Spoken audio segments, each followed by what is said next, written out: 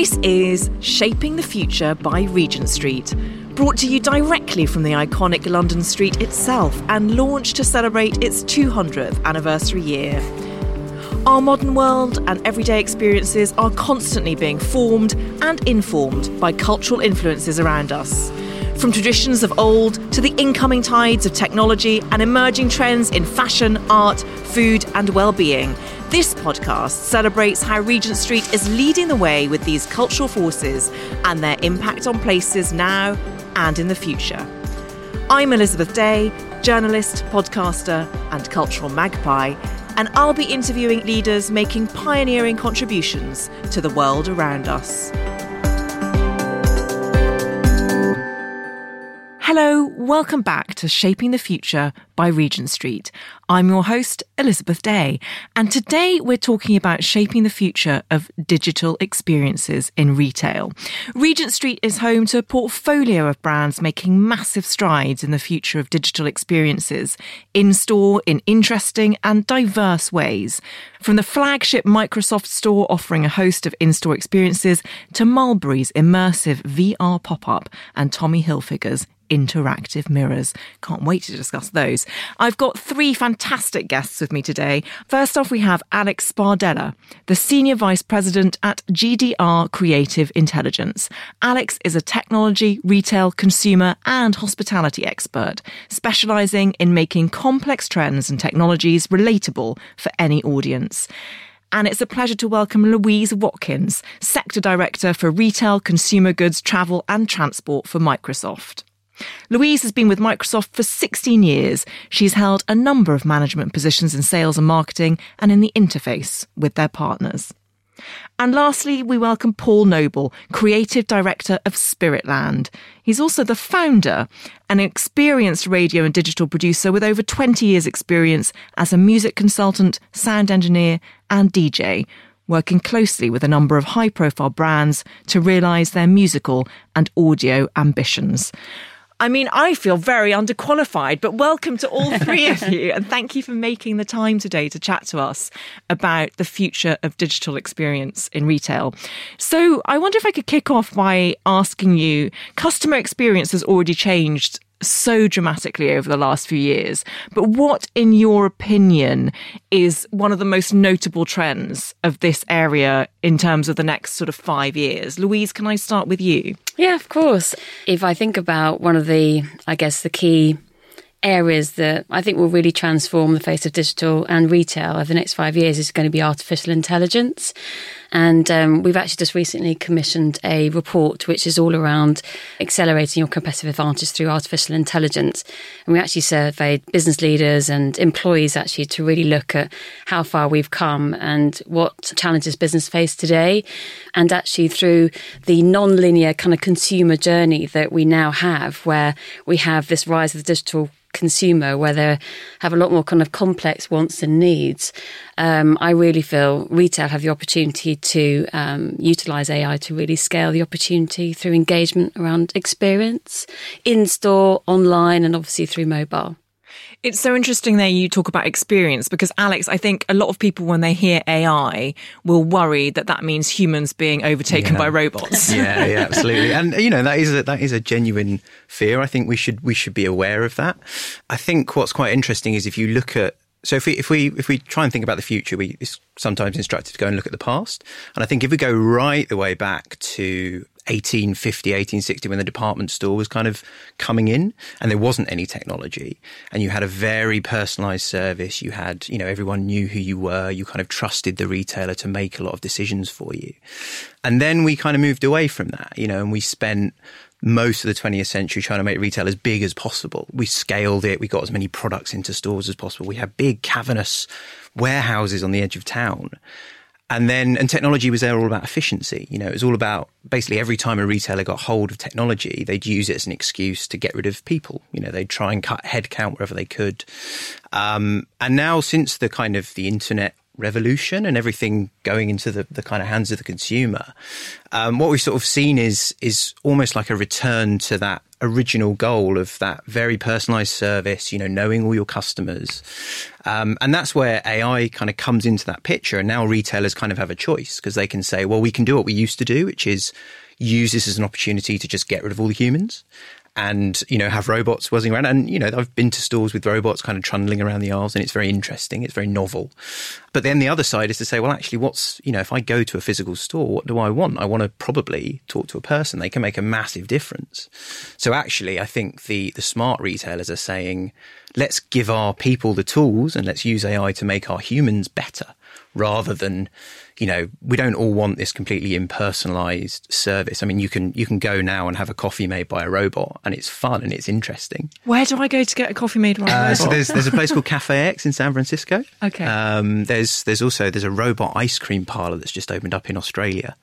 And it's fun, and it's cheap as well. The idea is that because you're not paying a barista, it's like $3 for a coffee in San Francisco, which is ridiculously cheap by San Francisco prices.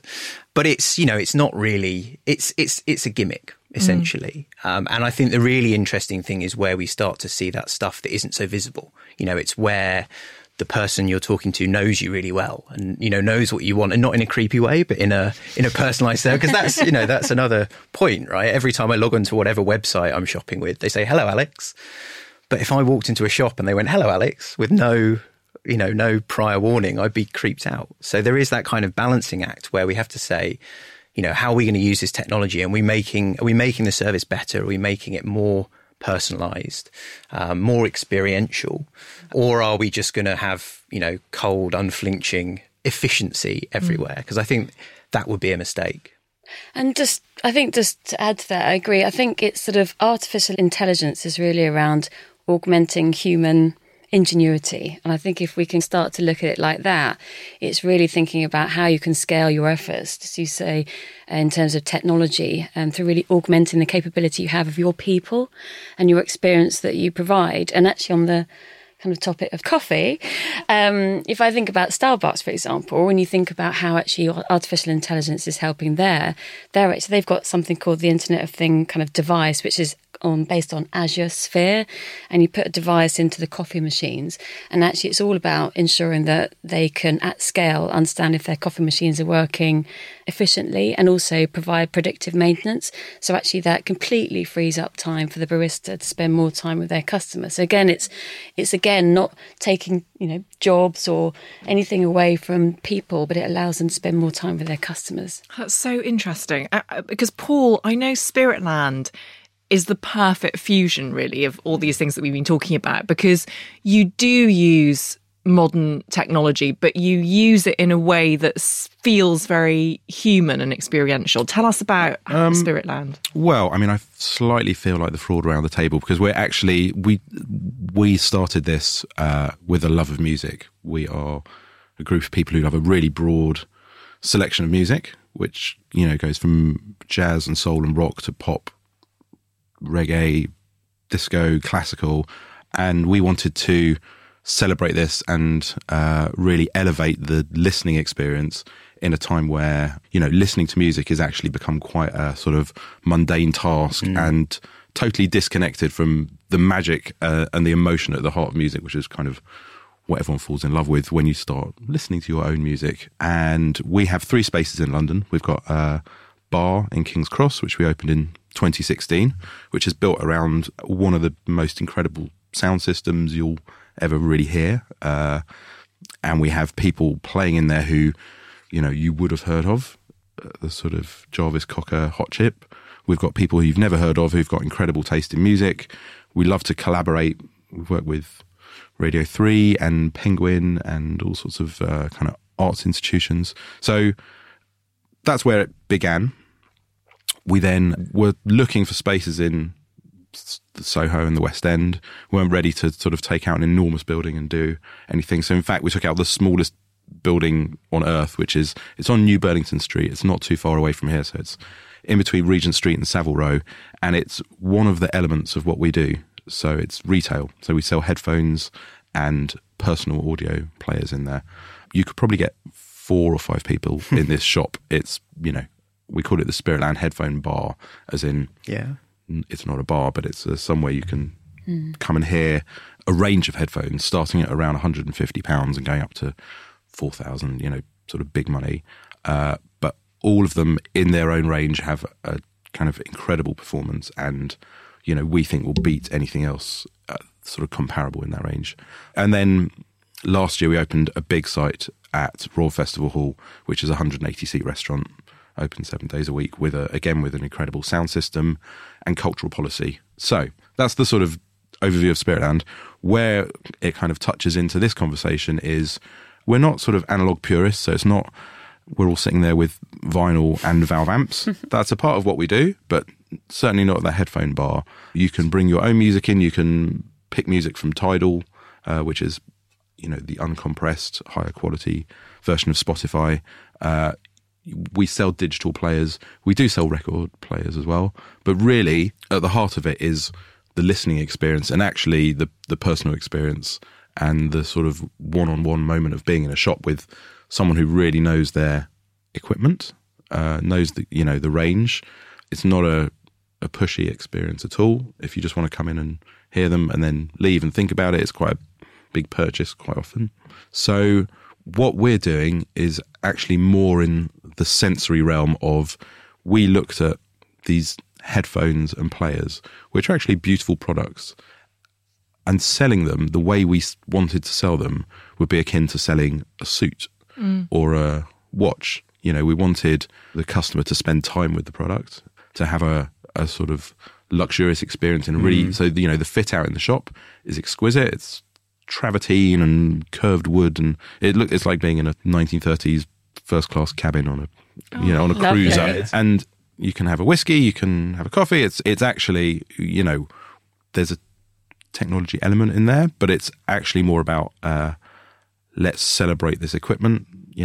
You put the headphones on, it will just blow your mind, the sort of audio experience of listening to them. And I guess in that respect, the location is so key. So you mentioned it there, you compared it to sort of being fitted for a suit. So being close to Savile Row, in between Regent Street and Savile Row, must lend a certain presence, I guess, because of the history of this area. Yeah, absolutely. I mean, you look at what's around. There's the art galleries. There's Soho over the road with, the media and film industry still here. So yeah, it's very, very walkable from pretty much anywhere in town. And it does, certainly people walk past. We're quite low key, our branding. It's not a big sign saying headphones. It's reasonably discreet. So you walk past and see what's in the window, and then go in and have a look. Louise, I know that, again, geographical space is very important to Microsoft, but I heard Alex earlier describe your flagship store on Regent Street as being a really lovely, it's like an analog version of a digital world, because you can have a sort of very physical experience whilst also being surrounded by cutting edge technology. Is that a fair description? I think that's a very good description. I'm glad that you didn't ask me the question and I had to try and deliver something similar. But no, absolutely. And I think, the reason why, it's very similar to what we've been discussing. I mean, the experience is so important now. And I think what we've tried to do with the flagship store here, and as you say, in terms of this particular location, we do try to make it very much an experience centre. Technology is changing, faster than anybody kind of expects, on a daily basis, minute by minute. And so it's really important for our customers to feel like there's a place to go to fully, immerse themselves in the technology, but also have the people there to support them, rather than it just being online or potentially even, faceless organisation when you are a large organisation online. So I think just having the store here just really brings that experience to life. And, we love it here. And as you say, it's close to so many innovative organisations across the street. So, Alex, apart from Microsoft, what brands in this area do you think are really nailing it? It's an interesting question. I think there's what's quite interesting about Regent Street in particular is that it attracts a kind of flagship store experience, and in many ways that's kind of the purest expression of where we're going with real stores, physical stores, because it's generally where you tend to see the kind of the best, people put their I mean, you know, look at the Microsoft store. It's the kind of best Microsoft store in the world right now because of where it is. So I think what's interesting is kind of looking at the contrast. So you have people like Mulberry, you know, very luxury brand. They want quite a, you know, not a particularly overtly digital experience, I'd say, where that's more about the kind of customer service. You've got someone like Tommy Hilfiger, which is a very digitally equipped store. They've got screens and mirrors and RFID tagging, so they know what stuff you've taken into the changing rooms and stuff like that. So that's more about kind of, for them, I think, moving to a bit more of a different perception of the brand, maybe amongst younger consumers who prefer techie stuff. Obviously, Spiritland, we're a big fan. We covered when you opened. We think it's great in terms of that kind of more luxury experience, I guess, in a category that hasn't really had it. Yeah, thank you. And also just that, I think when you said earlier, like, you know, you felt like you were kind of underqualified. I think the point is that, you know, it came from a passion, right? It came from a real expertise and a passion, which I think is what people really want from a retailer. And I think, you know, in some cases, you don't really get that. You know, you could look at something like Bottle Top. So Bottle Top is they're a handbag brand primarily, and they're very much about sustainability. So the entire store is 3D printed from recycled materials. The ceiling is made of aluminium cans. So it's a very technology-led store, but actually there's not really any technology in it. So it's, you know, it's kind of making, and again, I think that's the sort of, you wouldn't really see that store in some random provincial town. You know, that's the sort of experience that really only works in central London or central New York or wherever. Yeah. Oh, and ASICS I should call out as well, because ASICS is very much so they have like robot legs running in the window. They've got delivery chutes inside the store, stuff like that. So that's a very, you know, they're kind of saying, look, we are techie and proud, and we're going to put it on display.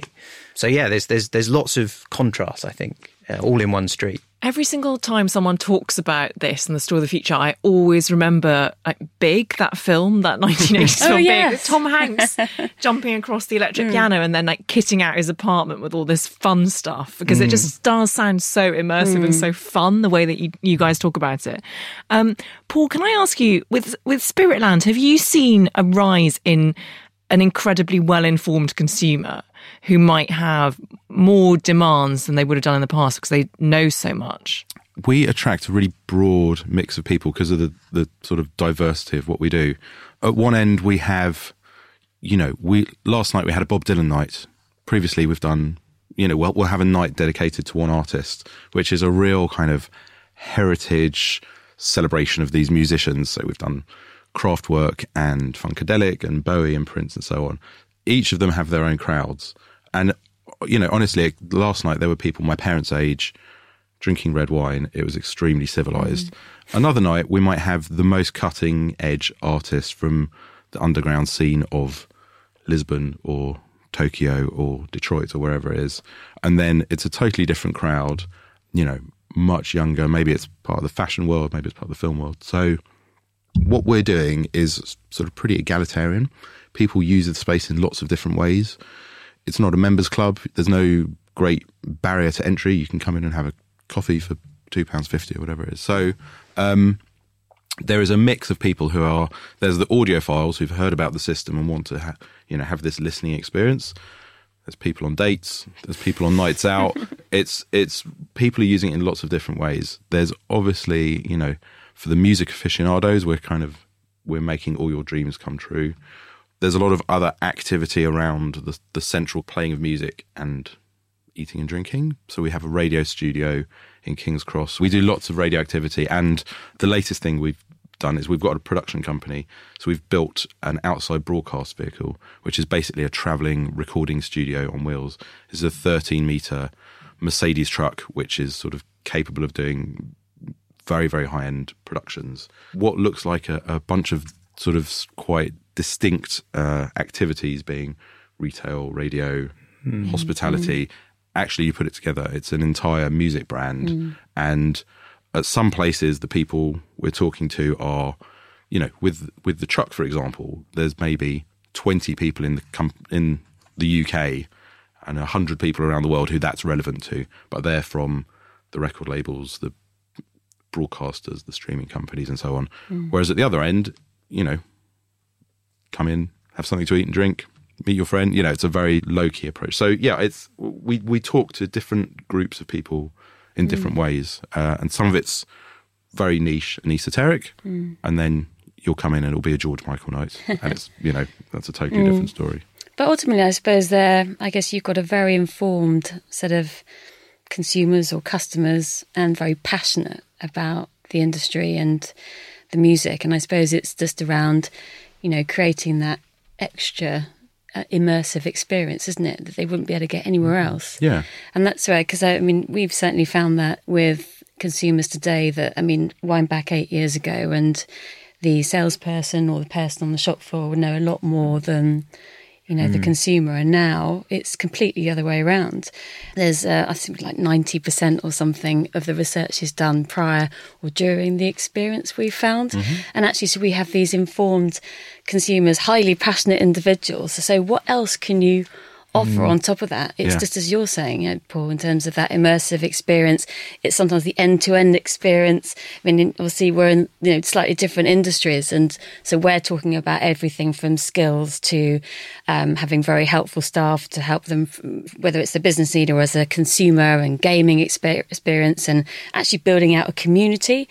But I guess in your line of work, it's that experience that they wouldn't be able to experience anywhere else, but you've got this shared love of music, haven't you? Which I think is a real difference that you bring to the market. I think that's a really important part as well. You know, we now have essentially infinite choice available to us. You know, and everything from what headphones to buy, to what album to listen to what sandwich to eat for lunch.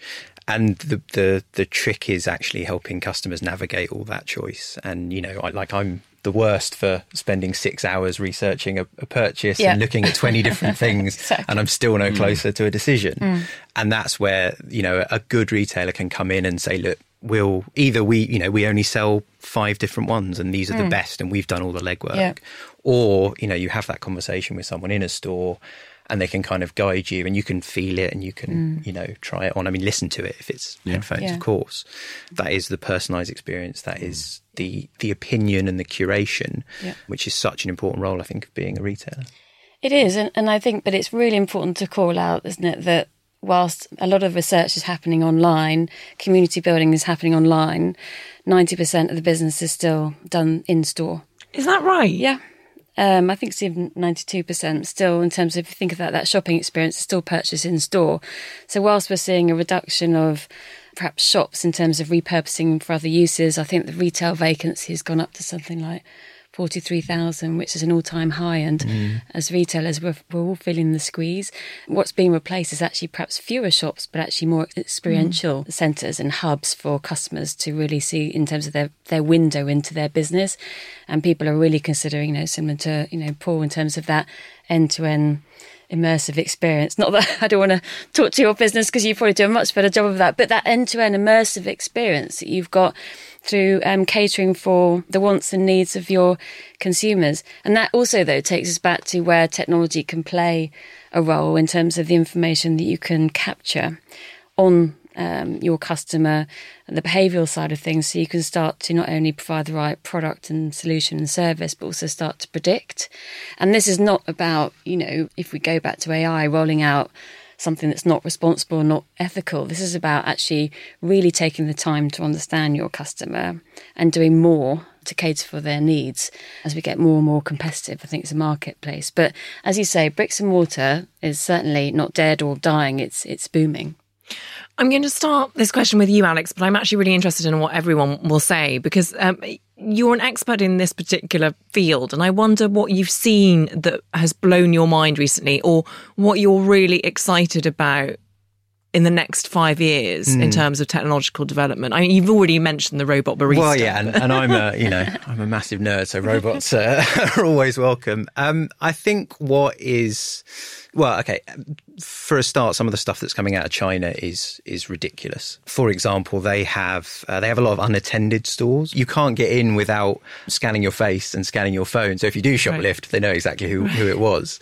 But there's one called Moby, which has taken that concept and then put it on wheels. So the idea is that it's a store that you could theoretically call like an Uber to come to you. It's actually running on a university campus, but it's a self-driving store that will that will literally come to you and sell you, you know, an apple or a. Is it a grocery store? Yeah, well, it's like a corner shop. It's like a mobile corner shop. What? So you would call it out, and then you could walk into the mobile store. Yeah, so it'll drive up to you. You go in, it scans your face, it knows who you are. You take whatever you want, and you leave. That's amazing. It's mind blowing. Now it is only a concept. You know, it only works at the moment on a university campus because it's like a restricted environment. But even IKEA have done concepts for this in terms of this. We might have these roaming stores that are just driving around all the time with, you know, and they maybe go where the demand is most. So they know, I don't know, after a football game is kicking out, then they might drive a load of merchandise stalls up there and then it might go somewhere else. So it's really interesting stuff. I mean, again, that goes back to that's not the rich, engaging experience. That's like the pure efficiency side of things. Although I think what's interesting about that is that it's the difference between reading a newspaper online and going to the specific articles that you want to read and reading a newspaper in physical format and serendipity taking you to a story that might be on the other page. Yeah. So when you're in this mobile store, you might want to buy orange juice, but then your attention might be diverted and you might also pick up a T-shirt or something. Yeah. So I guess it makes more sense from that. Wow, that's amazing. Yeah, I mean, you know, I think that, you know, how the economics of that work, you know, realistically, how much profit are you going to make if you just buy a Mars bar? So I think they're going to have to sell you other stuff once you're in there in order to make that work. Paul, what about in the world of music? Are there any particularly exciting developments? A lot of my interest in retail and the places that I'll visit if I'm travelling are the more hybrid, eclectic stores, like something like Voo in Berlin, which has clothing and music and homewares, Merci in Paris, Droog in Amsterdam, where I was last week, which is, you know, a store but also a kind of art concept with lighting and furniture and a cafe. I find the sort of innovation there, and again, it's the sort of heavy curatorial hand of people saying, right, actually, this is a box of paper clips, but we really like the design, or you know, this is you know, something we've created with our 3D prints, whatever it is. To me, I mean, you know, the idea of a travelling store is I think it's fantastic. And Louise, what about you in terms of future developments or things that you've seen that have blown your mind? Well, I kind of go back to what I mentioned at the start, which is artificial intelligence. Again, reiterating it's augmenting the human capability, because I think, as you say, people get worried about machines taking over. But if you think about, you know, the ability to really transform the experience you give to your customers through artificial intelligence, it's just phenomenal. And actually, I think the last few years, perhaps retailers have kind of picked up nascent technology where something like a chat box, which perhaps hasn't, you know, it's just literally just something that provides answers. But if you think about an intelligent agent now that can really support and personalise an experience online or in the store or whatever, it can make a huge difference. I mean, that side of things is really exciting. But I mean, actually there was mixed reality, kind of virtual reality. There's an Italian store, actually. They've now actually just opened a store in New York. So they have to have quite a large amount of real estate, if you think about all the furniture that they need to provide in the store. And actually what they've done over the last few years is actually utilised HoloLens. So Microsoft HoloLens to actually then immerse the consumer in an experience where you can see all the different bits of furniture and different colours and materials, etc. And then you can see it in your own home. Oh, that's so clear. So a HoloLens is like a hologram lens. It's right? It's a virtual reality lens where you put it on and you can immerse yourself in a virtual reality world. Would you say that's how you would describe it, Alex? It overlays virtual stuff on the real world. Yeah. So it's mixed reality, exactly, I think is what they call reality. It. But they've been using it, and it's really interesting because it improves the customer experience that the customer has, because obviously they can see it in situ within their own home. But the other thing is that it massively reduced the real estate costs they have with these large kind of furniture stores. So actually what happens is, again, similar to kind of our stores, they can have it in prime locations, but a lot smaller, because they can then immerse themselves in this customer experience, but at the same time, you know, don't have to have large sort of out of city stores. So I think that's pretty impressive. And again, you know, you've got a lot of data that sits behind that. You've got a lot of artificial intelligence that augments the customer life cycle as you go through as an Italian retailer. So that's a great example. Areas. How involved is Microsoft on the other side, which means developing technology for retail spaces to use? We're working with a connected store where we're really starting to look at buying patterns and behaviours, monitoring what's on the shelf, what's not on the shelf, for example, if you look at sort of the best before dates. So it really starts to enable a really intelligent retail supply chain, in addition to helping the people in store, so those that are actually connecting with their customers, provide a much better personalised experience, so their people can start to be their brand ambassadors, within the store. Alex, what about restaurants? Are there restaurants that are incorporating this sort of technology? Yeah, I think we're seeing more and more those kind of, the things that seem really obvious once you've done it once. So like, stuff that lets you order to your table from your phone, or lets you pay the bill without having to wait for a waiter or waitress to bring it round to you.